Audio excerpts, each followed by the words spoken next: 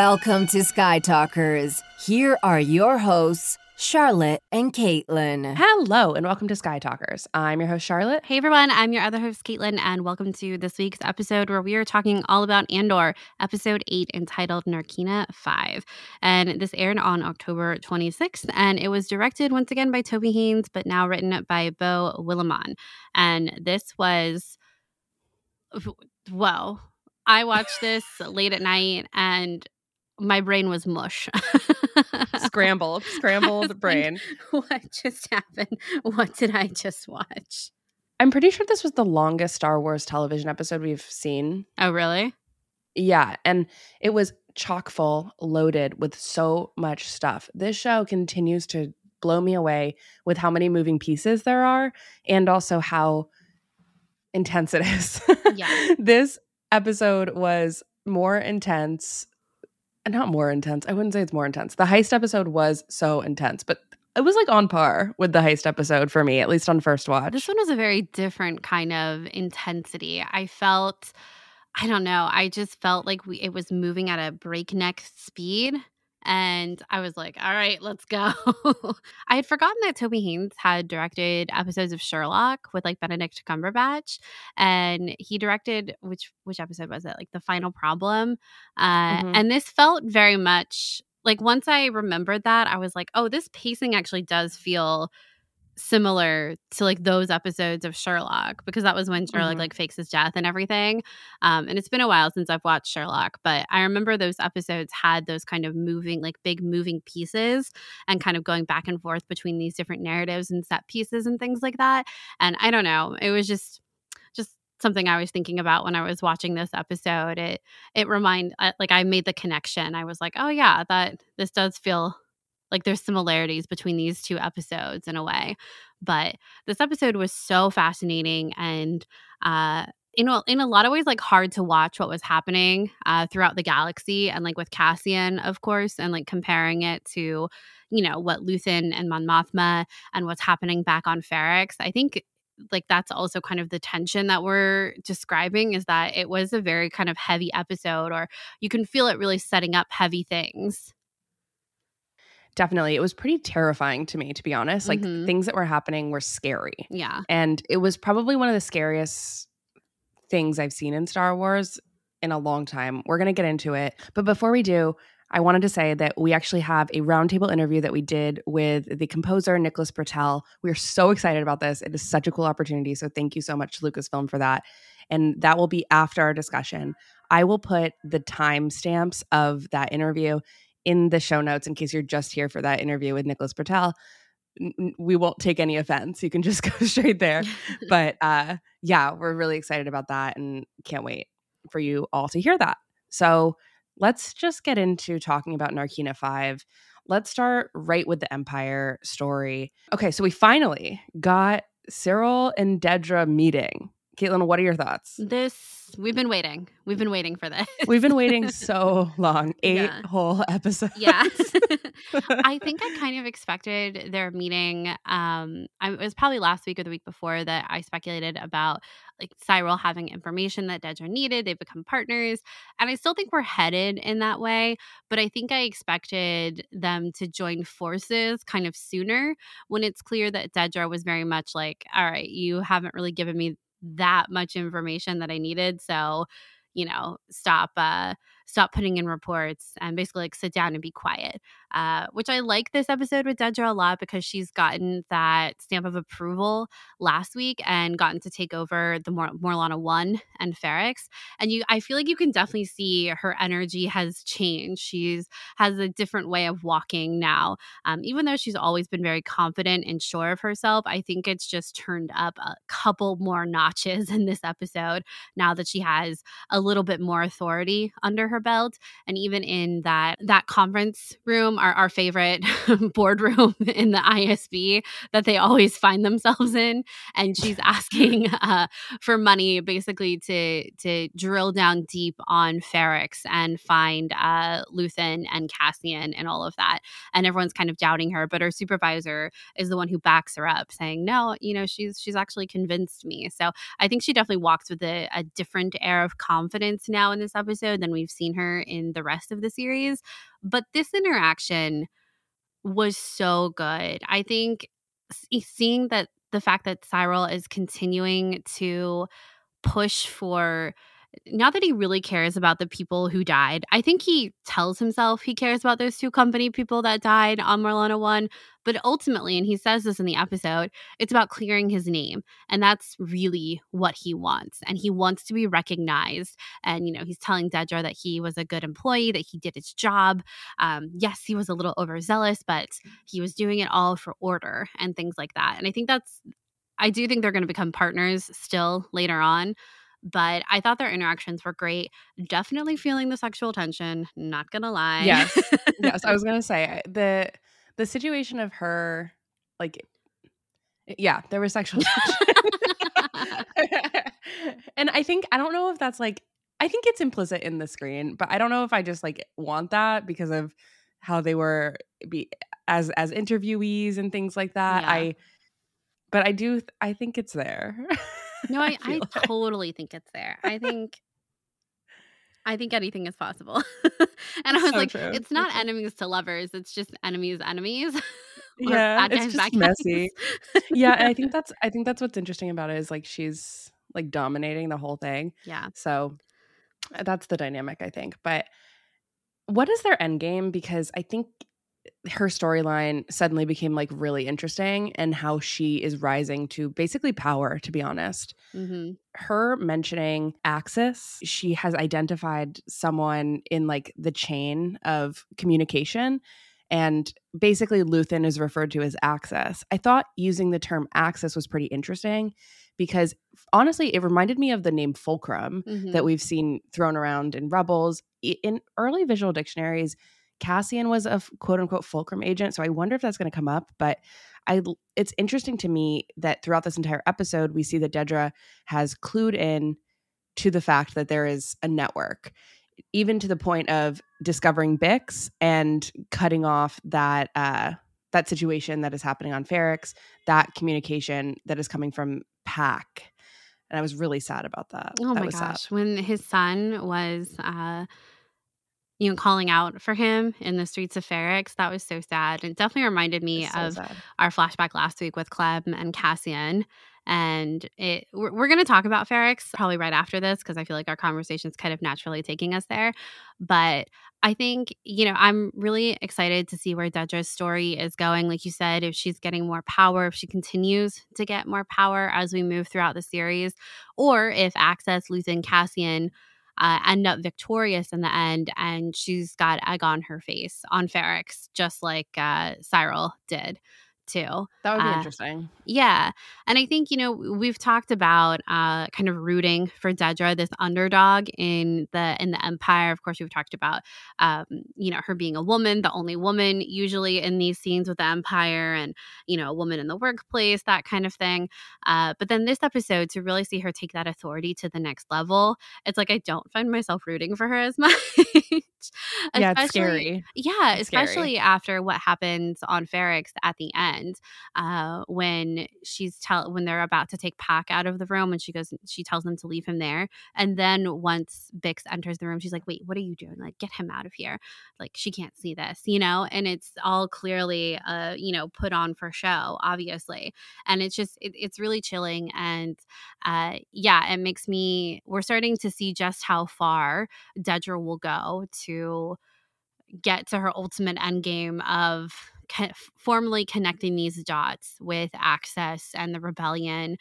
What I think is interesting about Axis is that Dedra points out that he made a mistake on Ferrix. And this is kind of what we see Luthen lamenting over later on in the episode. So again, I think a conversation between Dedra and Luthen, that's one of those really interesting pair-ups I would love to see by the time we get to the end of the season.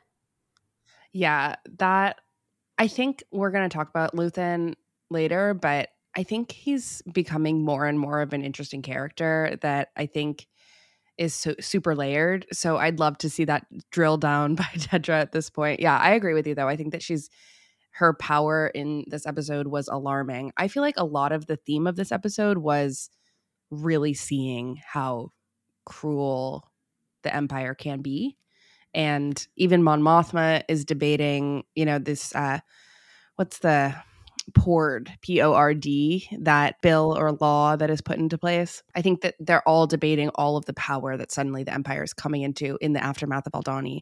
I really like how the show is exploring how one event can completely change the course of the Empire's goals and how they can use their might to their advantage in the wake of this disaster, where people are inspired by it, but at the same time, people are losing their rights because of it as well. Well, I think that's what Luthen says in his conversation with Saw Gerrera later of oppression breeds rebellion.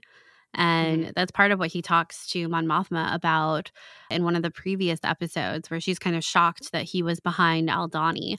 And she tells him, people are going to suffer. And Luthen basically says they have to in order for us to move forward. It's a hard truth to kind of reckon with when it comes to the Empire and the rebellion. Yeah, I felt like this episode for me was very in your face probably isn't the word, because I feel like that has a negative connotation, but like very upfront about political one-to-one comparisons to our real world. And there's so many, so I'm sure we'll get to it. But this episode for me felt very obvious in that, and I really appreciated it. I thought it was done super well. I think that this is the Star Wars show that we've all been waiting for in that regard, because Star Wars is a rebellion story, but how far does that actually go? And I feel like Andor is pushing that, not the limits, but pushing that thesis forward, I guess. Then I really, really appreciate it. It's awesome. Well, I feel like Andor is special in that it's taking us to not the beginning of the rebellion, because I think we've seen throughout a lot of different Star Wars projects that, right, everyone has their own rebellion. People fight back in a myriad of ways across the galaxy, whether or not they're part of the former rebellion. But kind of our big stories, like thinking about like the prequel trilogy, that's the fall of the Republic. The original trilogy is overturning the Empire finally. It's the end of that story for the Empire. And so is, to a certain extent, the sequel trilogy when it comes to the First Order. Whereas here, it's really focusing on like what Luthen is trying to do, which is make the Empire worse for the galaxy in order for that oppression to inspire rebellion. And we don't often, we haven't really gotten that story in full force. I think even like in a show like Rebels, the Ghost Crew, they're kind of in hiding a lot, or they're doing these like one-off missions and things like that. But I think that Andor is really showing in a much more visceral way that all the ways that the Empire is, actively putting people in prison, incarcerating people for petty crimes, like all of that. They're taking everything up to the extreme. And I think we're basically watching that in real time in the show. And I think that's what makes it so much more alarming, especially as you said, how we can compare it to, so many real world events that are going on. Speaking of rebellion, let's talk about Ferrix. So seeing Marva in this episode. Okay, first off, before I go into the Marva thing, because it makes me very sad. Was there a time jump? I couldn't figure this out because it felt like someone mentioned that it's been 5 months. There is a little bit. In the beginning of the episode, when Dedra, I don't know if it's how much of a time jump, but Dedra says that the Starpath unit, our Starpath unit, was stolen a year ago, and that it just showed up a month ago. Maybe I was confused. Which is when Cassian. So I think it's been a month from when Cassian met Luthen. And I feel like time has passed within Cassian's storyline with how long he's been in the prison, but I'm not sure how long he's been there by the time we get to the end of the episode. Right. I don't either. I think I disagree with you about the time passing in the prison. I think it's only been like 2 days that we see in this episode, but I was a little confused about that mention because it seemed like Marva had some changes happen pretty rapidly to her after Cassian left. And if that's what I assumed, but then I swear I heard someone say 5 months. Anyway, I'm a little confused by it, but I think that might be a slight negative to the episode, in my opinion, is like thinking about that when I wasn't really sure that I was supposed to be thinking about it. Anyway, okay, Marva on Ferrix, so sad about this. The fact that we see Marva looking worse for wear, but then also feeling so inspired. I don't know. But I don't. she was literally poking around at the hotel where we know the Empire is stationed for a tunnel for the rebellion to use. I know. I'm ready. I'm ready for the rebellion to use it. I'm ready for the people to rise up and save Bix, probably from where she is right now.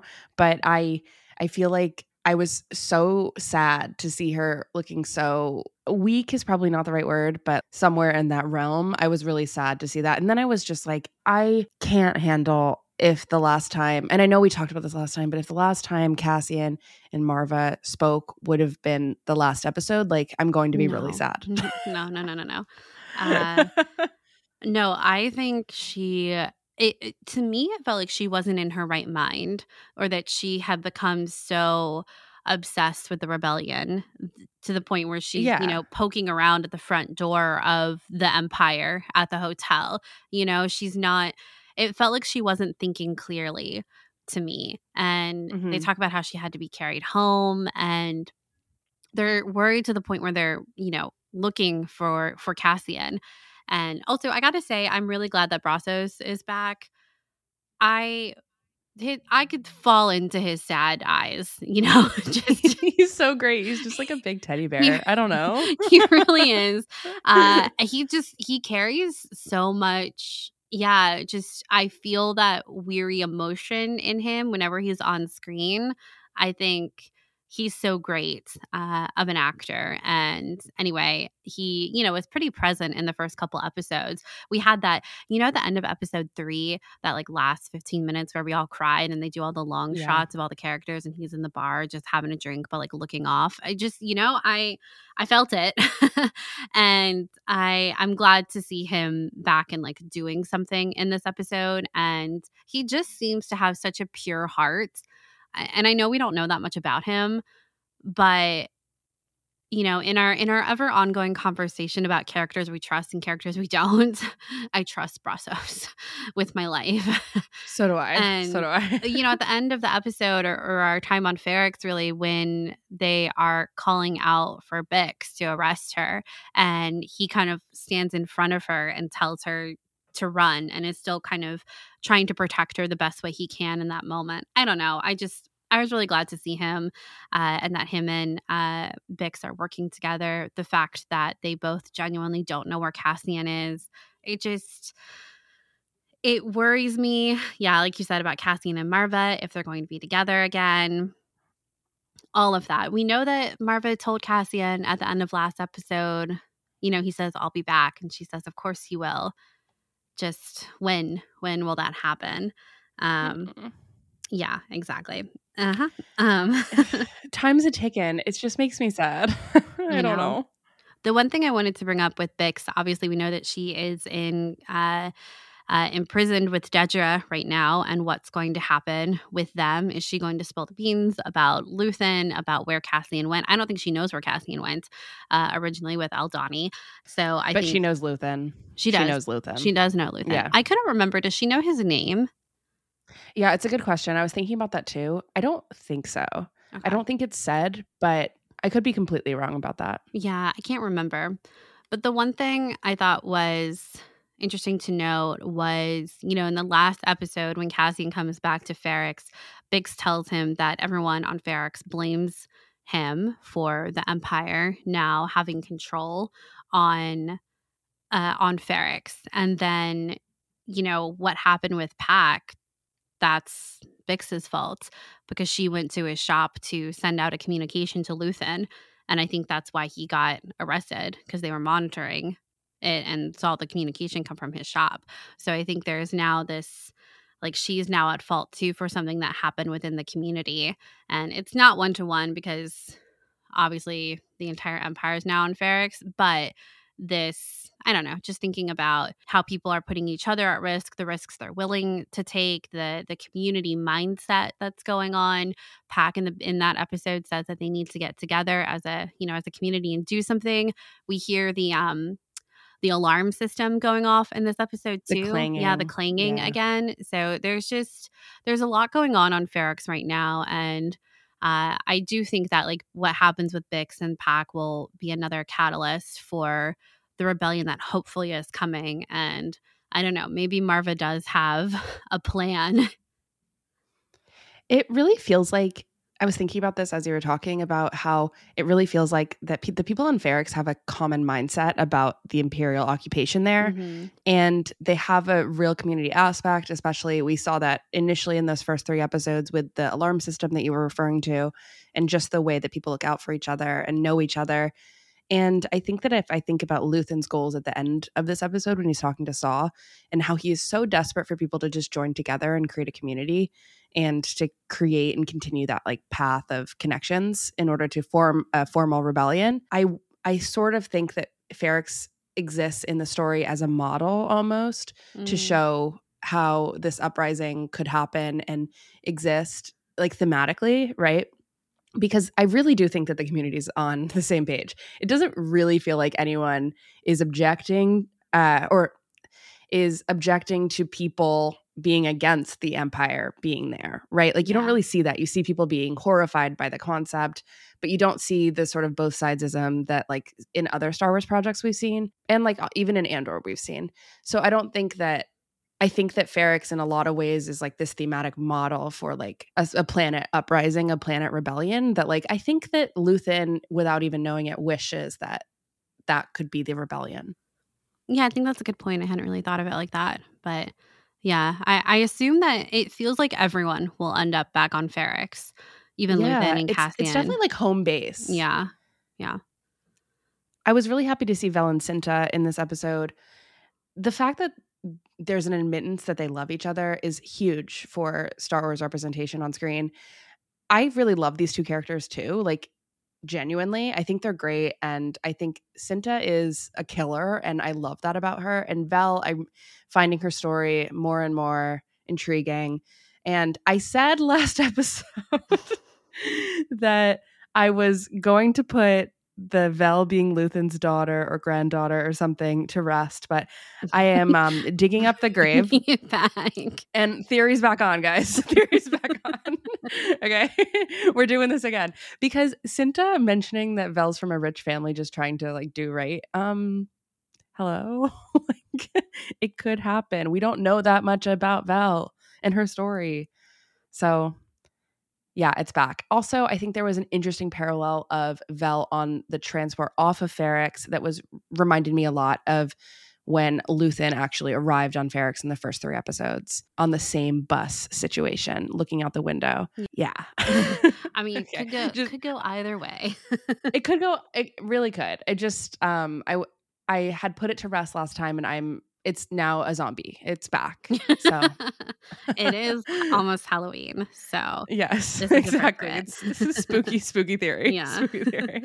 I was so glad. I know last week we were a little concerned with how Cinta was getting off of Aldhani. So to see them both on Ferrix, I thought was so great. And yeah, this kind of another difficult conversation that Cinta and Vel are having. And Vel, I think it's becoming more clear over these past few episodes that while she wants to do her part, she also maybe doesn't want to give everything for the cause. Her conversation with Cinta, haven't we given enough? Don't we deserve to rest and just be together? And Cinta tells her no. She says, we take what's left, basically. Like we give our all for the cause and we take what's left, something to that effect. And they're kind of on different sides, I think, on that front. I think Vel agrees with Cinta ultimately, but I think it's harder for her. And I think maybe part of her wishes that it was harder for Cinta too, but that's also, as Cinta pointed out, why she loves Cinta. She says she's a mirror and shows her what she needs to see, which I thought was such a great way to describe their relationship, because that's definitely how we've seen it so far. Like back on Aldhani when they were on top of the dam and Cinta, it wasn't even a pep talk. You couldn't even describe that as a pep talk, I think, in Aldhani. It was like, this is what we're doing and you need to do it. Yeah, and Cinta put her in her place and she left. Yeah, exactly. And it does make me wonder, and I don't know if we talked about this in the Aldani episodes, but why Cinta was not the leader of the group. And maybe this does go back to Vel somehow being related to Luthen, and that's why she was made the leader. Right. And I guess we don't even know if Vel and Cinta met before Aldani. I don't know. But yeah, I think their relationship is really interesting. And the point Cinta made to point out that Vel was just a rich girl running from her family did seem a little cold-hearted. But it's what Vel needed to hear. And Mm-hmm. yeah, I assume she's going back to Coruscant. We know that they haven't had contact with Clea and Luthen. So perhaps that's where she's going to send back a report. And yeah, I don't know how Cinta and Vel were planning on contacting Luthen from Ferrix, but it definitely seems like that will be harder to do now that Dedra is there and has basically got a blank check to do whatever she needs for surveillance on Ferrix. Right. A huge concept in this episode was surveillance. It was definitely feeling a lot like the Imperial Patriot Act, even through the conversations that Mon was having later in her beautiful, lavish apartment about surveillance and the Empire looking at everything and increasing prison sentences and things like that. So, speaking of prison, let's talk about Narkina 5. Cassian gets sent to prison, to this work camp. And I think we said this at the beginning of the show, but this was so intense. This part was so intense. And I think that the amount of world building that happens in this episode is actually insane. Like how tense I felt and how immediately I felt like I understood how scary this work camp prison was. It really did make me think of the quote in Rogue One that Chirrut says to Cassian. He says, "There's more than one sort of prison, Captain. I sense that you carry yours wherever you go." I remember texting you before the series premiered, Caitlin, and being like, we need to keep this quote in mind for the series and think about all the different prisons that Cassian is encountering throughout the show, because I felt like it was going to be a lot. And I think it really is. And you can obviously put that quote in a lot of different metaphors and a lot of different situations that Cassian has been in his life, but here's a literal prison that he's in. I think that this is clearly going to be a scarring and life-changing experience for him. I felt like this entire part was a huge love letter to THX 1138, George Lucas's first film. And I think that this show really took on the concept of the prison industrial complex and how he is sent to a work camp. It's a prison, but it's a work camp. And there's a mention of needing workers. And I just feel like it's like an insanely astute commentary on like the labor that's even happening now in the prison system in America. And I really feel like there's an exploitative nature to what is happening in this prison. Obviously, it's awful, and they're working against the clock, and it like becomes sort of a game for them because it's the only way that they can find any sort of like way to figure out how to move forward in this. And by the end of the episode, you see Cassian just like assimilating, and because he has to, right, in order to survive. The floor, I mean, oh my God, the floor. Sorry, I didn't mean to like talk so much, Caitlin. What did you think about this part of the prison? No, you're good. Yeah, the THX 1138 parallel is very obvious and very chilling, and I thought it might be worth it. If you haven't watched THX 1138, there are two films basically. There's the short film that George Lucas did while he was in school. I can't remember how long it is. It's about 15 minutes, and that came out in it's really short. 1967. And then there is, and it's formally called Electronic Labyrinth, THX 1138 4EB. And then there's the actual, it became a theatrical film in 1971, THX 1138. And I thought it might be worth it to read from Wikipedia, like the little plot that they give, because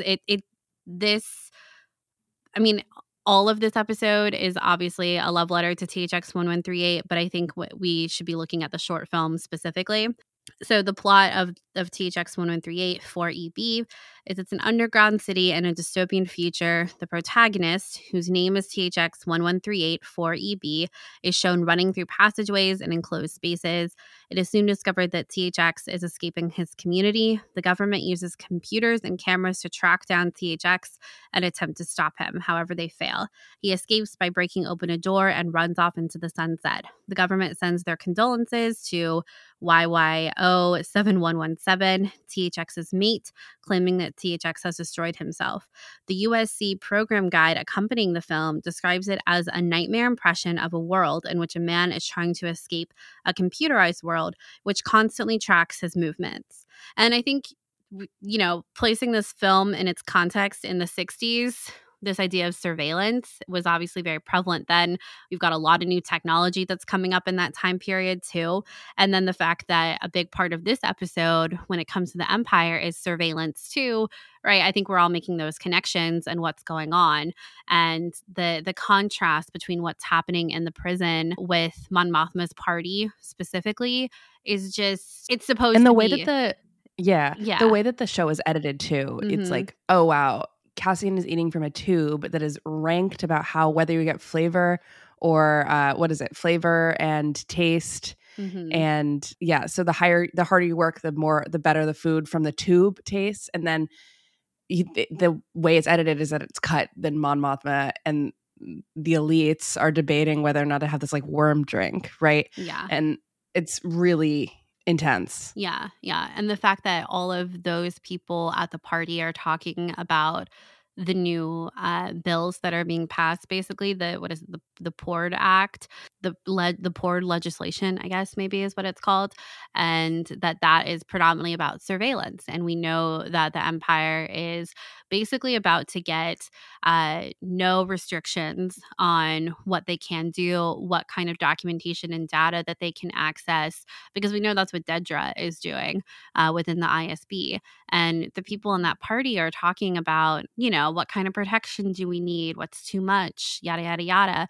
But what they're not talking about is the fact that all of these people that are with Cassian on Narkina 5, they all had their prison sentences doubled just because, and no one is kind of talking about this prison labor that is, doing all of this work for the Empire. And I'm sure we can speculate a lot about what they're building there. The Death Star obviously is one, but the Empire uses a lot of technology and has a lot of needs. So I'm sure they have so many prison camps, you know what I mean? But no one at that party is really talking about that piece of it and whether what they're doing there is right or just. Not even like Mon Mothma at this juncture have we seen her really address that yet. Yeah, I think it's interesting that one of the first conversations when the dust has sort of settled and all the prisoners are together kind of asking Cassian about what's going on in the outside world, because you never get any info.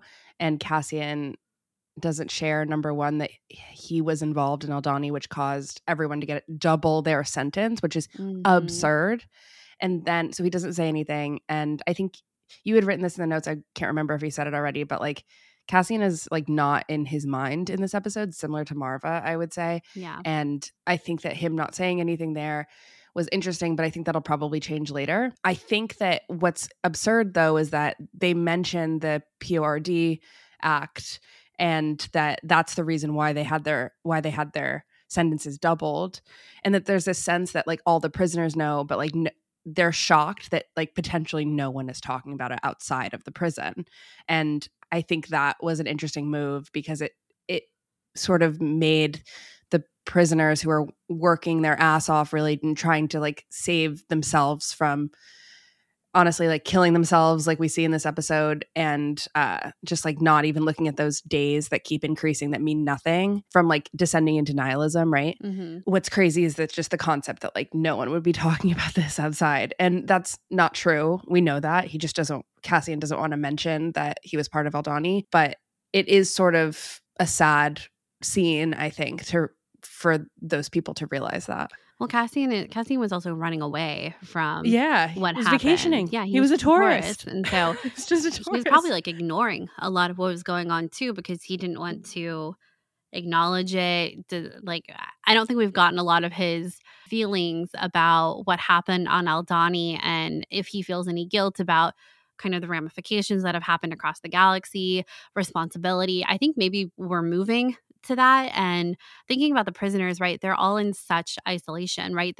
What did they say? The introduction into the prison is so intense. I think number one, the fact that they don't wear shoes there, and all the prison guards have those like really intense boots, and none of the prisoners have shoes. It's such like the vulnerability of that is a lot, honestly.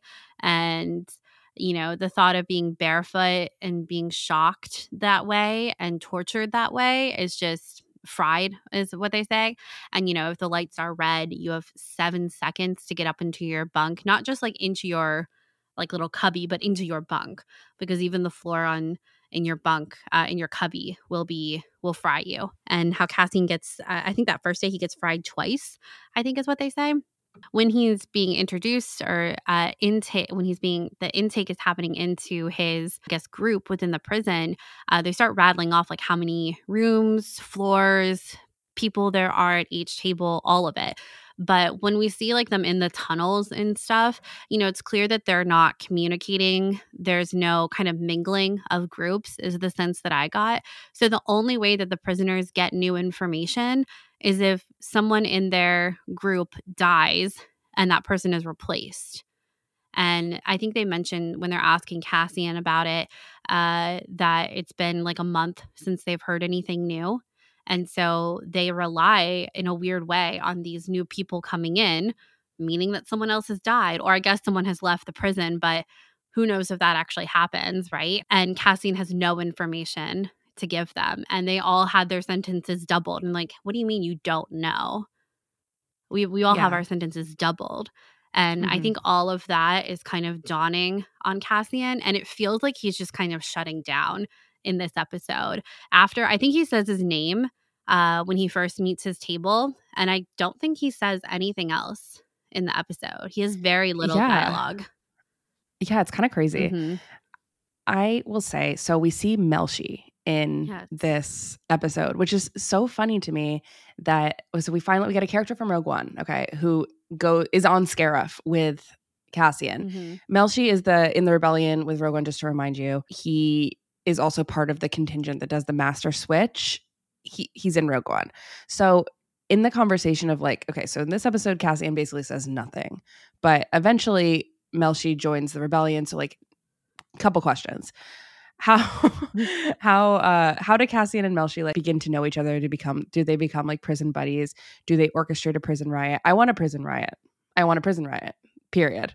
I don't necessarily think there were like hints of it in this episode, but I have some questions. Number one, I have a question about what was up with the sign language that was happening between different pods. Did you catch that? Or was that just people like doing their jobs robotically? I thought it was showing characters who are deaf who were separated, and so like this person is even more isolated.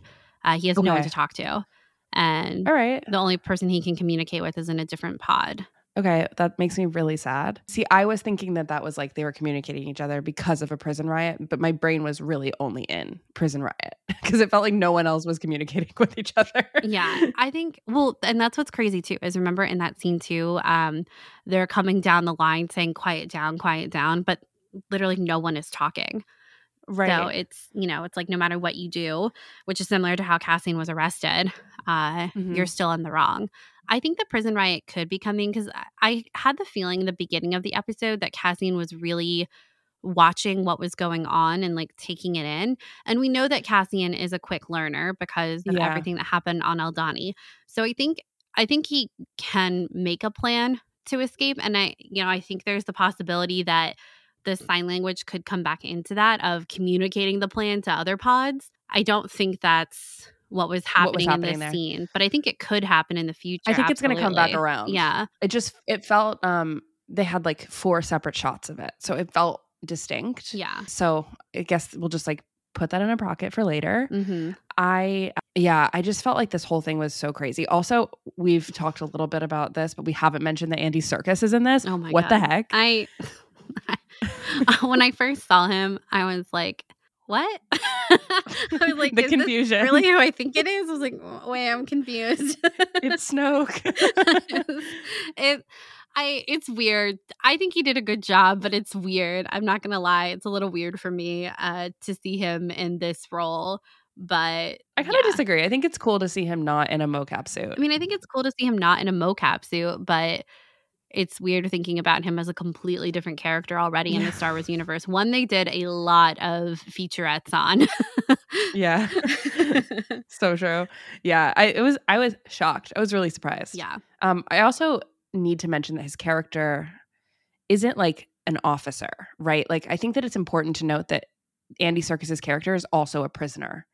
And I think this is sort of like this collective mindset of like, they're all trying to save their ass, right? Yeah. Like, they're all in it. Like, he's harsh, of course, but he's harsh because he doesn't want to get shocked by the higher ups. Like, now he's in a position of power within the prison. And I think that his pain might potentially even be worse than the people that are on the floor working at those tables if he does something wrong. So, of course, he's harsh. But then you think about how oppressive and terrible the system is entirely, right? There's no upside to any of this. I just think it's worth noting that Andy Serkis is also a prisoner and not necessarily like of the Empire, right? It's interesting. Yeah, but I think that's what happens in those kind of situations totally. too, is that it's realistic. Yeah, you give the prisoner power, and then if they get punished, they're going to be right. Like, he becomes the warden of that room, even though he's a prisoner. And you give them this false sense of authority and security when ultimately he really doesn't have any. And he says a line to Cassian about, he only has so many days left. He's just getting out. Don't, F it up for him. And if you are sick or injured, come see me. If you have another problem with another prisoner, come see me. But I think what that means is he'll just tell them to get rid of Cassian, to not be a problem anymore. Like, if Cassian got injured, I think he would be killed. Yeah. Yeah, I think that's true. One negative I will say about this whole set piece is I wish there were more aliens. I really do. Yeah. I don't really tolerate a ton of Andor criticism, I guess, or like bad faith criticism about how it like quote unquote doesn't feel like Star Wars. I think it feels like Star Wars in a big way. But in this particular scene and set piece, I was like, where are the aliens? And I say that actually because in Rogue One, when Jyn was in prison and they broke her out, her roommate was an alien. And I was sort of like, all right, let's just add like a couple in here. Okay. There's a lot of aliens in the show, but I think that in a different show, there would be a bunch in this prison, I guess. That's kind of surprising because I feel like they've made a point of saying that it's mostly like humans that are on the Empire. But I also wouldn't be surprised if the Empire was segregating by species. Yes, and I was just about to say that because I think that it might be a powerful move if they have a line about that because it feels like, well, Cassian is a commodity, right? He's sent here to work and because he's like an able-bodied man. And so then what else does that say? Yeah, I totally agree. I feel like they are segregating, but I want them to point it out because it's obvious. Yeah, I do too. Same. All right. Should we move to Coruscant? Yes. If I could harness Clea's energy for my own life, I feel like I would be unstoppable. How so? Every episode now, she's doing stuff, and I'm like, you keep doing stuff, girl. She has Luthen by the throat. Like, honestly, like you're her heel is on his neck. Shut it down. I'm like, okay, all right, you're right. I'll shut it down. She's not even talking to me. When she was like, I'm shutting down Ferrix, I was like, no, you can't do that. But then like a scene later, it's proven that she's so right. And I'm like, should have listened to Clea. Damn, I was proven wrong. She knows. And okay, so remember we've had a theory that Clea could be Cassian's sister, right? I don't know if we've talked about that on the show. I can't remember. I mean, that's the theory. Anyway, we've had a theory. Entire theory is Clea could be Cassian's sister. The thing is, though, is at this point, I feel like she's so smart that if that were true, she would already know. Yeah, that's actually kind of true. And she's like advocating for Vel to kill Cassian. Yeah. Unless she feels abandoned by Cassian and doesn't care. I mean, I don't want to get too in the weeds in this because this feels kind of like the Vel Luthen theory of like, who knows? There could be a connection just like there. we can put it out there. We don't have to spend that much time on it. Yeah. You know what I mean? Yeah. I'd always wondered if like Clea had gone, or if Cassian's sister, like we found out at the end that she was like actually working with the Empire and that's how they meet again. But I think there's a lot of possibilities of who she could be, and Clea was an interesting one, but I'm not sure if I think I'm putting this one in the speculation graveyard right now. Okay. And you're ready to revive when needed. it comes to it. When needed. Yeah. But it can stay dead for a little bit. Yeah. I agree. I just think that what's interesting, I think, is her age is probably correct, and the fact that her name starts with a K, just like Cass's did. Mm-hmm. There's something there, but it's not. That isn't the sister's name either. Like Clea was not the sister's name in the credits of those first couple of episodes of Andor. So yeah, but that doesn't mean anything. Anyway, it doesn't mean anything, but it means something if I'm saying that the K means something, right? Because the C, like Cassian changed his name to CAS, right? Like it doesn't. That this is a lot. Like again, we're in the weeds. Let's move on. Okay, we need to leave the speculation graveyard. Close the gate. Yeah, the gate. We are leaving the graveyard. Okay. So, also one other thing is in Luthen's in his antiquity shop, which I wish we got a name for that, and maybe we have gotten a name and I've forgotten it. But there is a Naboo headdress, the metal headdress that Padme wears on the peasant headdress that was for sale at Galaxy's Edge. Maybe it still is. I don't know. Anyway, that's in Luthen's shop. So someone actually pointed out on your tweet, because you tweeted about this, that the Naboo gun shield is also behind there. Oh, which I did not notice. Very cool. I know. I didn't either. I feel like there's just every time we're in the shop, every episode it's something new. Yeah, you got to pause it and look. Yeah, I didn't see it when I watched it last night. So yeah. Very cool. Anyway, I think that Luthen is becoming increasingly, I said this in the beginning of the show, I'm going to say it again, an interesting character because I thought I knew who he was and I don't think I do. Okay, so we finally got Saw in this episode. When we pulled up and saw two tubes, I was like, we're here. Forrest Whitaker, Saw Gerrera, we're doing this. And I couldn't wait for the conversation. And man, this conversation was absolutely loaded. I don't think we can go through every single quote, but I feel like we could go through every single quote. You know what I mean? I think that a couple things were revealed. I think it's interesting that both of them thinks that the other one did Aldhani and there's no admittance of it. And what's interesting about that to me is that Luthen goes there to ask for Saw's support and to create a network, but he won't admit to Aldhani, to Saw. So there's like an ask for a network, but then also a lack of honesty, I guess, with Saw as well, which I think is like that honesty like wasn't warranted. And I don't think that Luthen should have told him that. But I think if the conversation's purpose was bringing Saw in or like working more friendly with Saw, maybe he could have admitted that or something like that. I don't know. What do you think about that? I loved their whole conversation in the beginning when I think Saw knows that it's Luthen and by the end of that conversation. But the fact that Luthen won't admit to it, like you said, even though he is kind of asking this big favor of Saw and, talking about how, it must be hard fighting with people who agree with you all the time or don't agree with you. I forget what he says. But basically like how Saw is operating on his own with his own moral code, won't connect with anyone and is kind of making things difficult. But then, Saw's got to give a little to get a little. You know what I mean? And he's not at all here. And I think the most interesting thing I pulled from this conversation is the fact that when Saw asked Luthen who he was, and all Luthen responded back was, I'm a coward. I'm the one who says we die with nothing if we don't put aside our petty differences, which, is obviously a dig at Saw. And because Saw had listed all these different sects, I assume, of different people who are against the Empire that he won't work with. What Luthen is really doing, too, is he's deflecting any personal information.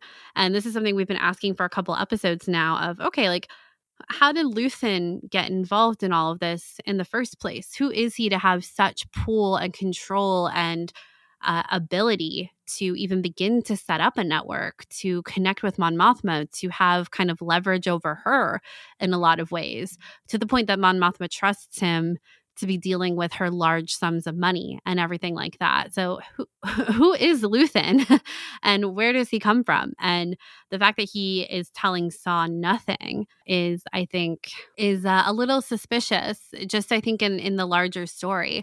And I think this kind of hammers home why Luthen is so paranoid about the fact that Cassian is still out there and knows who he is. Like what Clea said last week of, we can't have Cassian walking around with Luthen in his head.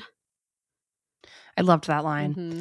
I think that Saw asking, Petty, I'm the one with clarity of purpose, is such a good quote that it's so Saw Gerrera. This character is written so well, I feel like, especially like in this Rogue One area. 5 years away from Rogue One with Saw Gerrera here, so he hasn't, I didn't notice, but I feel like he looks like a different man in a lot of ways. And also at this time period, like Jin has left. Like there's no, well, Saw dumped Jin. There's no Jin in this picture of living with Saw Gerrera. And it makes me wonder, like, would Luthen recognize Jin? I'm surprised. I don't know. I think a lot of questions in my head. But I also earlier speculated that I thought that Mon Mothma wanted to bring in Saw potentially, but it's clear that Luthen actually has a connection with Saw, clearly. And it really, yeah, like who is Luthen? Who is Luthen Rael? How did he get involved? You were asking these questions too. Like, how did he come to power? How is he really the access, to use Dedra's words, of all of these different sects of rebellion? And I just think I find his self-awareness really interesting, and I'm really like thrown off by it, honestly, because I think that you using the word paranoia about him wanting to, about him being nervous about Cassian knowing who he was, is exactly like perhaps Luthen's downfall, and I wonder if it'll continue to drive Luthen almost crazy. One thing I wanted to note was that I thought a good like story connection was that Saw is still pretty prejudiced against separatist. When I forget that I didn't write down the guy's name that Luthen wanted Saw to meet with, who has a plan for some Krieger. Anto Krieger. Okay. Anto Krieger. Okay. Did you write that down? No, I was looking him up to see if he was someone else already, but I don't think he is. There was someone else in the Wolfstein fandom. Is that right? All right. That has a similar name that kept coming up. It was some other fandom's Wikipedia equivalent. And anyway, yeah, that's who. You were looking to see if they had a past. Yeah. That makes sense. They don't. That person does not. And I thought that what we learned about that person was that they were previously a separatist, so that Saw was not going to work with them. So that creates an opposition, because if they're all going for the same goal, like what Luthen says, he says, aren't you tired of fighting with people who agree with you? Loved that line. Perfect. Because all Luthen wants to do is, again, create a network of people who are like-minded and working together for this one goal to defeat the Empire. Yeah. But Saw continues to be correct about a lot of things, but a thorn in the side of people who want to go in a different way, right? He is... and Luthen calls him out for being like a comfortable anarchist, I think is the term he uses. And I thought that was another interesting situation in this conversation. Just like there was a lot of daggers thrown on each side, I guess, about who these people are and their weaknesses, I guess. Yeah. And Saw Gerrera is definitely someone who is much more out with what he's doing. And totally. That's something Luthen is trying to do. That was the point of Aldhani. But then he calls him out that he's hiding, right? Yeah. He's hiding in well, this he's in cold hiding, cave. but he is planning, like, Saw is the one who is planning big kind of attacks. And we even see him doing things in Bad Batch to that effect. But Aldhani is the first thing that Luthen has kind of orchestrated to be loud, and he wants them all to be loud together in order for the Empire to come down hard, right? Oppression breeds rebellion. But Saw has such strict lines around who he's willing to work with, right? Like he's equating separatists to like human cultists. And Luna's like, yeah, we can't do that, right? We can't go that far. Saw also mentions the Gorman front, which isn't this the same? The Gormans are the ones that Mon Mothma has kind of been referencing throughout the series so far. Ends in massacre. Yeah, and like cutting off their trade routes and stuff and like leading to starvation. So the Saw referencing it as the Gorman front. I don't know, something to keep in mind, see if it comes up again later on in the series, which I think it might. You had mentioned Jin and if Luthen knows Jin, and I think this could come up in the fact that the rebellion knows to go and get Jin, and they're not working with Saw at that point. So perhaps Luthen is the one who sends Cassian to go get Jin because he's actually met her and knows who she is and knows that she could be like used in order to get to Saw again. Interesting. I hope that comes up. Yeah. I think it will. Probably not until next season, though. Yeah, not until next season for sure. There's a lot that we have to deal with before we get to that part. Yeah. Let's go to the party real fast with Mon Mothma. I think we've already kind of talked about it a little bit with Cassian, but I wanted to talk a little bit about Mon Mothma and Perrin and Tay and Lita and kind of everything going on with the family side of things. I thought this was interesting. There's kind of this... Right, we all hate Perrin. I still hate Perrin, just want to be clear. But there's kind of this like more relaxed moment at the beginning of the episode with them where they're getting the drink, the squigs drink. I think that's the worm, is the squig. And Perrin is like very casual. Like they're not arguing. There's no like defensive tone in their conversation about like, what are we toasting to? And she says a quick night. And he's like, sounds good. And they like cheers. And it's, I don't know, it's the first time we've really had a moment like that from them. So it stood out to me. And the fact that we got kind of confirmation about them being married at 15, that they came to Coruscant when Mon became a senator, and even some comments that Perrin made with Tay, or when she didn't want the squigs drink. And he was like, you used to like it. And she was like, no, I was just good at pretending. And he was like, were you? And I don't know. It kind of made me wonder if when they first got married, like Perrin wanted to make it work, or they were actually in love at some point, or came to be in love at some point. And then they ended up on different sides of this. I think that's exactly what happened. And I don't know. They were kids. Yeah, exactly. So I don't know. Like I said, that moment just stood out because it's kind of the first time we've ever had that kind of tone in their conversation. It's usually always very tense and heated, and like they're kind of throwing barbs at each other.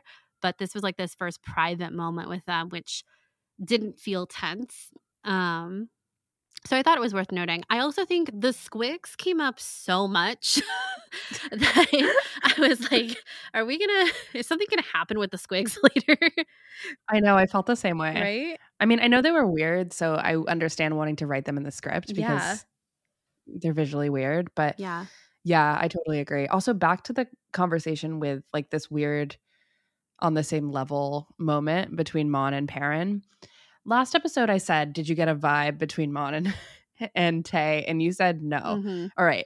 So in this episode, did you get a vibe between Mon and Tay, and the fact that Leda probably is noticing? I still don't have a vibe between them, but I do think that Leda feels like there is. So when I was watching this episode, I was like, it feels like Leda could easily think that something is going on between the two of them. I feel like Tay and Mon have some sort of history, and maybe they weren't allowed. Yes. Yeah. We'll see. I think that's totally possible.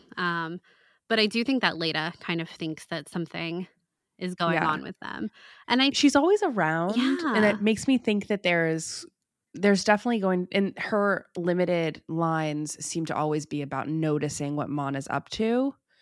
Mm-hmm. So I feel like that is probably going to come up in a way. Maybe she accuses Mon of cheating or something, and it causes a whole thing. Yeah, exactly. Perrin also had a comment to Tay in the early part of the episode about, how, Mon is doing politics tonight, not charity, because we know that Tay Kolma set up a charity, basically, in Mon Mothma's name in order to move her money around. So, and I found myself wondering, like, does maybe Perrin has a bigger angle here or actually knows what's going on, and he's just playing his part too without even telling Mon Mothma. He Obviously, might. yeah, because she tells Tay that he can't be trusted. So yeah, and even thinking about the age of marriage and everything like that, Lita is around that age too. So I I know. almost wondered if that would become a thing later too, if they would try to get her married, which it doesn't feel like Mon Mothma would do that, probably because she knows how her and Perrin's relationship turned out. But I also don't know. Like, she's the one that's kind of she's using the Chandrillan traditions, like, to get presents for Perrin in order to go see Luthen, holding these parties and stuff. And I don't know. I don't know how much she really believes in the traditions of Chandrilla anymore, but I could be wrong about that.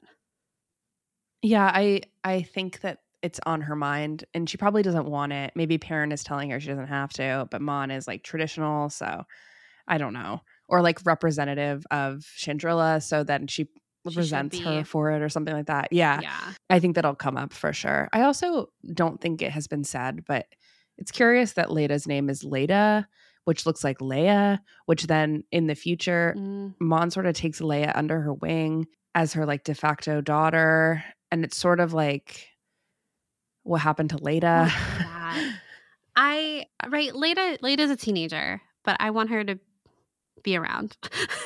Yeah, I mean, I have hope. I mean, Leida's a teenager, so I have hope that she's like not such a grouch all the time, right? Like, or she's just going through the hormones of being a teenager. Yeah, I want to see her realize all the good things that Mon Mothma is doing, Mm-hmm. And I don't know, have like a better realization about that. Yeah. Okay, well, I think we have kind of gone through the whole episode. I feel like we did it in kind of a weird order. But well, the episode itself was so spliced in between. It really was. While the other ones felt more segmented, this one was like, whoa, there's a lot coming at me at this point. Mm-hmm. So we had to segment it ourselves, We took matters into our own hands. Yeah. Yeah. We usually do separate these episodes by kind of like camp, like Ferrix, Cassian, Mon Mothma, and Luthen, but I don't know. Mm-hmm. Anyway, I feel like we've gone through a lot this episode. Very much looking forward to the next episode and what is coming next for Cassian on Narkina, and of course, all of our other major players. And there are a lot of major players, so watch this space. But I think we are going to head into our interview with Nicholas Britell, and we're so excited. The music, I think it's something that everyone has been talking about with Andor. So to have this opportunity to talk to him is really exciting. So I hope you guys enjoy our roundtable interview with Nicholas Britell. So our question is, we are loving how each title sequence has a slightly different piece of music. Mm-hmm. Almost like a musical version of the opening crawl in the films. Where did that idea come from, and what was the process for composing a different musical introduction for each episode? That is a great question. It was interesting. It wasn't something that we knew we were going to do in the very beginning. I worked with Tony for basically 2 years on all the music for Andor for season 1. So it was something that I think about a year and a half ago, when I was presenting him some of the early possibilities for a theme for Cassian, but also really for Andor, for the whole sort of show itself. When I was showing him all the, this one piece, I was showing him all the stems and all the different elements of it. And I was like, I like the big version, but I was like, when you just hear the cellos, it's really beautiful. And also, if you just hear like the synthesizers, it's kind of cool. And so we kind of looked at each other. We're like, I mean, maybe we do a few of these. And then it actually very quickly became something where we realized that there was a concept there of evolving it over the course of the whole season so that we could tailor each main title to what was about to happen, and sometimes sort of relate to both what has just happened and where we're about to go in the next episode. So it became this kind of like a, calibration almost for each episode. And the process of doing it was, it was a lot of work. It was every episode. we scored these in, and I can talk a lot about all this for sure, but we scored them in London, recorded with orchestra. I did all the synthesizer work. And basically every single episode that I was scoring, I would say to myself, what is the main title I'm going to do for this? And I would, Tony lives 11 blocks from me. So he was here all the time, sitting on this couch, actually. And, I would say, I think this feels good. And we worked so closely together on each of these and tailored each one to sort of what we were feeling at the time. Hi there. One of the things I love most about your work is it really feels like your music takes us into the minds of the characters as opposed to just sitting atop them. I think this is super present, especially in the Past to Present suite and in our most recent episode that we saw, episode 8, where we have these beautiful string orchestrations, but this very kind of tilted synthesizer. When you're writing music for Cassian or a particular world, what do you feel like you need to understand about the character or the situation in order to approach writing the music for it? It's a great question. I think it gets to kind of the heart of the whole process in a way, because I think every project, no matter what it is, every show, every film deserves its own sonic landscape, its own sort of DNA. And the complicating factor on something as epic as Andor is that every episode in a way also demands its own approach. So, you were talking about the most recent episode that has its own whole sonic palette in a way, but to calibrate that to sort of get into what it is, especially for Cassian, that was something that it really evolved for me over time. I start every project at zero, like I try to be as blank a slate as possible. And through conversations with Tony, through reading I read these very top secret early scripts, and then starting to see imagery, eventually starting to see footage, and then edited episodes. I feel I'm learning along the way as that's happening. So it's not like there's sort of one thing where I sort of realize, I think this is it. It's actually something about, I experiment with a lot of different ideas. And I think over time, you sort of discover that certain things resonate with the picture. Certain things, when you're, especially like, I did a lot of on-camera music actually before they had shot everything. I mean, that was a whole endeavor unto itself. But, once I started like working on episode 1, because we did it in order in that way. And once I started working on episode 1, there were certain things that just, it felt like Cassian, like certain motifs, certain progressions. And the thing I knew was that as he evolved, as he learned about himself, as he learned about his universe and the struggle that's going on, that certainly would change. And, and it changes through episode 8, certainly changes all the way going. There's a lot more obviously to come. But I think it's sort of an abstract answer, but it's kind of about feeling. It's about feelings. It's about feeling that for Cassian in particular, I think there's this questioning that he's doing that he doesn't even know he's doing. I think sometimes, he doesn't know. He wants to know about his past. He wants to know about his present. But at the same time, I think there are certain things he may never know. And I think the music itself is trying to capture that in a sense. The main title, in a way, you can imagine the main title as being sort of a big immediate concept. I actually wrote the main title, so it starts almost at nothing. It starts like kind of just with this pulsing, this kind of lurking feeling.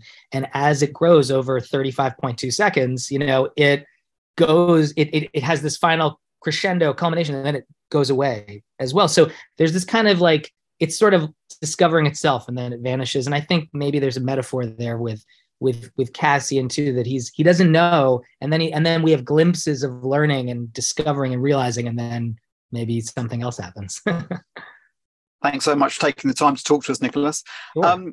You just mentioned that you start each project with a blank canvas, and then you build from there. So what will you take with you from season 1 as you start to develop and you continue the themes? Obviously, we know where we're going with the characters, but obviously we don't know how they get there. Right. So what have you learned, and what will you take with you as you begin to approach the journey in season 2? Another great question.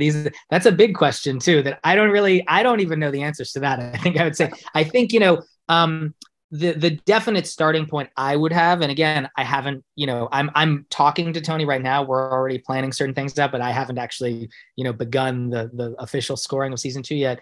But my sense would be as we, like I was saying, as I score a project, you learn as you go, you discover things, which I think is fascinating too. I feel that, it's not a science. This is very much something that every episode sort of teaches you things. And, you might try a theme out in one episode and it really feels right.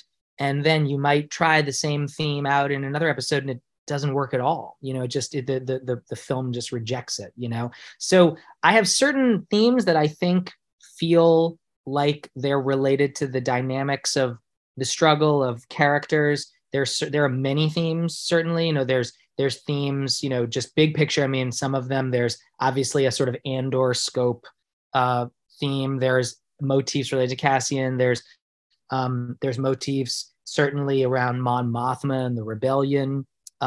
There's every episode has certain unique signatures too that are almost like latent within those episodes. And I'm imagining that there will be a lot of individuation as we go too. So there's probably many things that I haven't yet thought of that we will come to.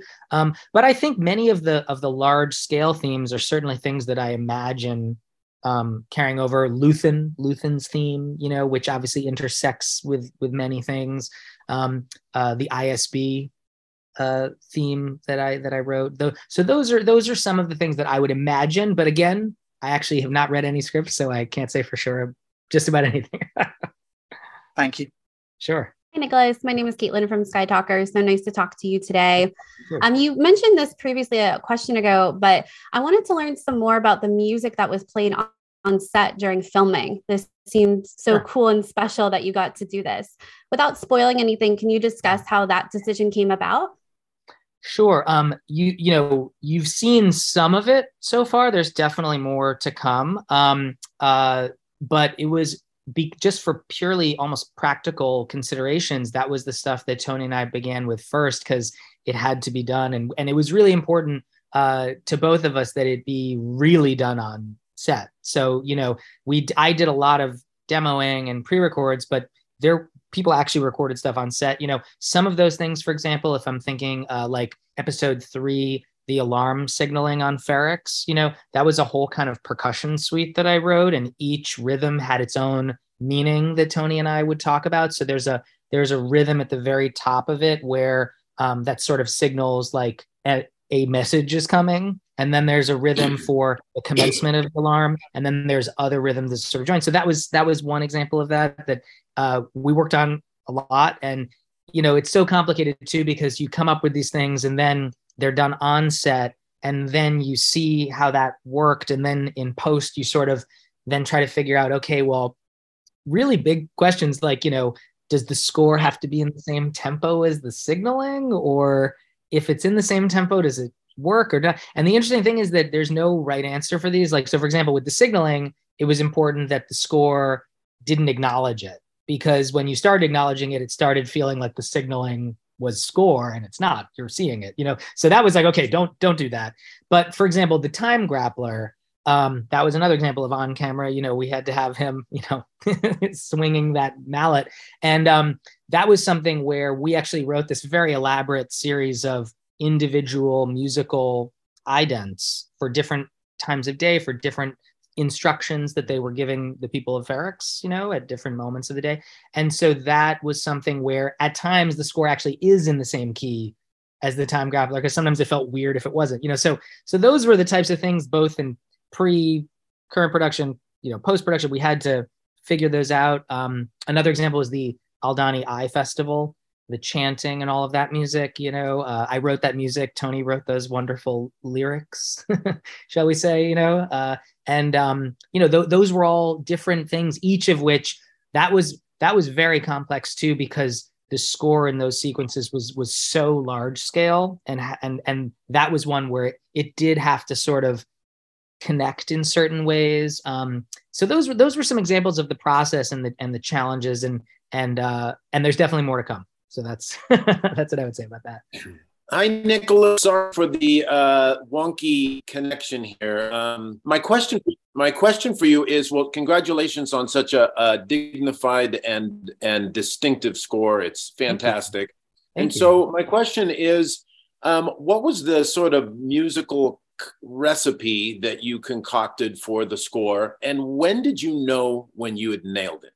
Wow, that's a tough one. I think I don't know if you ever know if you nail something. I think you're always just putting in the time and the effort, and you're sort of you're going on your instinct that if it's working, if it's resonating for you, for me, my hope is that then it resonates for other people, and if it's working for me and Tony, then I get more confidence that it's working, So it's a lot of it's a lot of time, and it's a lot of effort, really. And the formula, it was really from the very start. Tony and Kathy Kennedy were so supportive and so really clear about wanting a unique soundscape for Andor, and about really hoping that it could have kind of its own sound palette and unique new themes and textures. And so that really gave me the sense of not just support, but freedom to explore things. And I had this instinct very early on that obviously I love working with orchestras, and it's one of the greatest joys of being a composer, I think, is getting to write for orchestra. But at the same time, there was something with Andor that immediately, to me, I was drawn to these sort of older analog synthesizers that, and I don't often get to write with a sound palette like that, but there was something about, perhaps it was the idea that I grew up loving Star Wars.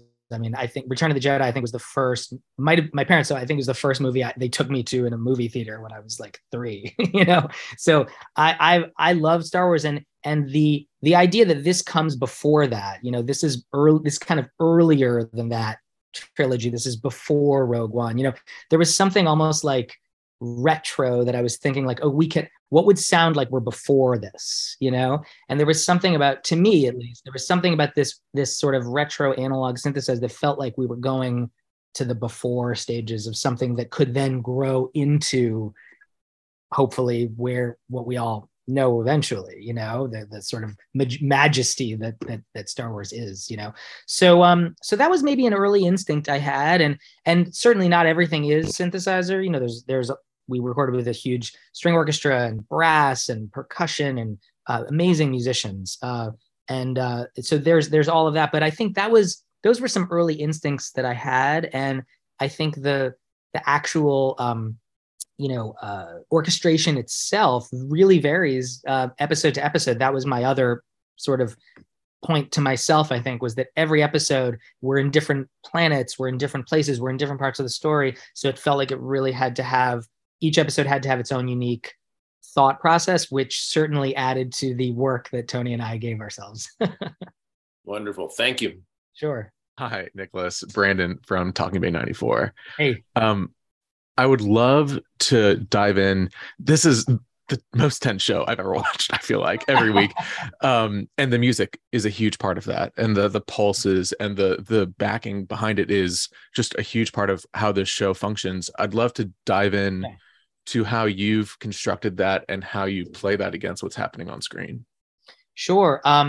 There are varying degrees of tension in different episodes. And some of that is really Tony and I, us talking about what's happening and what is, what's the scope of the current endeavor. So there are certain episodes where the tension is really high, and I don't want to give anything away with where things go, but I would say there are certain things that I do perhaps, to add to the tension. One thing that I was doing a lot was there are certain orchestral concepts and certain musical ideas you can do to increase tension. One thing that I added was I felt it was really important that things had to feel like they weren't from Earth. You know what I mean? Like I really wanted it to feel like this is not our galaxy, And so there's you'll hear it in a lot of places. There's a sort of detuning that I do with things quite often in the show, both with real instruments and also with synthesizers,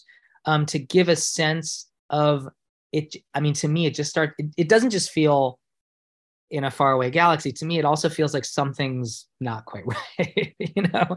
And when you do that coupled with, for example, in, you know, rising elements, or when you do that with lurking, pulsing low, I mean, there's a sort of stew that you concoct, you know, and every single one of those, I mean, I would really stress, like, every single moment in the show is a unique musical piece. There's no, we didn't like, I mean, maybe this is our own, you know, like, you know, masochism or something like that, but like we really, we wrote every single scene has something unique, you know, and that's, Tony is so passionate about this. We, you know, I was starting to say it before, but we underestimated how much work this was going to be. And we had already thought it was going to be a lot of work. So that was for sure. But we vastly underestimated how much work this was going to be. We worked constantly on this, like constantly. And so the question about the tension, every single moment where that's happening, you can picture Tony and me right here being like, all right, well, what are we doing here? Like, and then it being like, I don't think it's enough, you know, you know, and there's also certain things too. For example, I think there's often, as things are you know, increasing in scope, for example, I think sometimes the outs of certain scenes rise even to, or crescendo or culminate, you know, so there's a sort of like moment to moment escalation that you might feel in certain episodes. But I think there's also like inside certain of these scenes, there's a gradually increasing something's wrong feeling, probably. Incredible. Thank you. Hi, Nicholas. It's Gustavo with Trial of the Force. Thank you so much for spending some time with us. My question has to do with like how we create the soundscapes for Andor, and it's rooted with how we experience Star Wars. As you know, for the past 40 years, we've grown so accustomed to what the sounds of Star Wars needs to be based on those original scores from the 9 trilogy films. And now in this, you know, in this new post-Skywalker era with all these composers coming in, there's been a sort of reverence to what Star Wars needs to sound like. And now with Ludwig in Mandalorian, we've gotten to see some departures of what that can be, but still in a way grounded into, you know, that Williams soundscape, so to speak. With Andor, though, it feels like we've broken the wheel and we've kind of, you know, done something completely different, that it's not, you know, rooted in that sense in terms of like having orchestration and synthesizers and a lot of different percussive elements that we haven't experienced before. So my question is like, how have we reinterpreted what Star Wars sounds like, and how do you decide when to use orchestration versus like synth and electronic elements for like those moments, like in the Niamos Marlana club mix, which is now the best track in the whole of the Star Wars canon, I think. Thank you so much. Well, the answer is really moment to moment. I mean, you know, like I was saying, it was a constant conversation. I think that in general, towards the beginning of season 1, I wasn't trying to avoid orchestra, but I think there's something dark and very real that Tony was going for. There's a sense that, you know, it's like we're right with Cassian. We're, you know, we're in his POV. We don't know what's happening, and yet you know, you see before the episode, you see the Star Wars logo, and yet immediately you're sort of, where are we? And I think that early on, I was trying to almost, you know, really embrace that feeling of you know, maybe this is Star Wars, but maybe this is Star Wars you haven't seen before. This is a part of the galaxy we haven't been to, in a sense, you know, feeling wise, for sure. And so, you know, I adore the John Williams scores. I mean, like, you know, John Williams is beyond a legend to me, you know. But I think in some ways it was a very conscious thing of saying, you know what, we're going for something different here. And when orchestra would come in, I think it felt like it was right. You know, it felt like there are certain elements, I think, especially in the first few episodes. The first time you really have probably a large scale orchestra enter the picture is the end of episode 3, where it's the wraparound, bringing everything sort of together in the past present suite. But also, even there, you're noticing there's a lot of close mic'd individual instruments. It's sort of even mic'd. I even recorded some of the music differently. So I think I was trying to go for a very like intimate feel in some of these things. You know, there's a dark synthesizer edge to things. There is a sort of hard percussive edge to things, but there's also, I think, like a very emotional, close mic'd solo instrument feel at times too. That's sort of some of the first few episodes, even down to hearing the leaves in Canary, that's part of the score. Hearing all those different percussive sort of forest elements, sort of like a close feeling, I guess is what I would say. And as the scope of the series increases, and as we learn more, and as the drama increases, to me, that's where orchestra then should enter into the picture even more. There's nothing grander for scope than a beautiful symphony orchestra. And yet, like you were saying on Niamos, there's always room for more synthesizer, I think. So there's definitely, that's not going away. And that's certainly part of, I just feel that's a part of, that became a part of this certainly season one. And to your point about mentioning the Niamos track, the thing that we thought about when I initially wrote that piece for actually the Morlana Club in episode 1, and I had this idea that I pitched to Tony, and he was totally in for it, where I was like, what if the diegetic music in some of these places is this same piece of music that's just sort of this very well-known hit in the galaxy? Like, there's just this piece that, you hear the Morlana Club version. When you're in Coruscant, you hear it's like a diplomatic kind of lounge version, and then when you're on Niamos, that's like where it is. That's the galaxy mix of Niamos, you're there, so that was kind of the idea. And it just, I remember saying to him, I was like, when we enter Niamos, I think we have to hear this track, Thank you. Thank you so much. Thank you. All right. That was our interview, our roundtable interview with Nicholas Britell. We got to do it with some of our favorite Star Wars podcasts. So I hope you guys enjoyed it. We certainly did. And I think that is going to wrap up this week's episode, all about Andor Episode 8, Narkina 5. If you want to talk more about Star Wars, Andor, Tales of the Jedi, literally anything Star Wars, you can find us on Twitter on the podcast handle, which is at SkyTalkersPod, or our personal handles. Mine is at Caitlin Plusher and Charlotte's is at Clarity. We also have our website, skytalkers.com, our Instagram, our Facebook, and our TikTok, all great places to find us.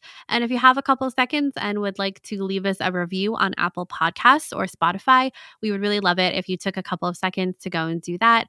It helps other people find our show and join in the conversation. And if you're interested in other ways to support us, you can head on over to our Patreon and check out our reward tiers there. And I want to say a huge thank you to these patrons: Dylan, Aaron, Hunter, Allison, Timothy, Ashley, Josh, Brandon, Miss Art, Rebuild, Eunice, Debo, Marty, Jacqueline, John, Ian, Lakshana, Thomas, and Daniel. Thank you so much for supporting us. Yes, thank you guys so much. And until next time, may the Force be with you. May the Force be with you.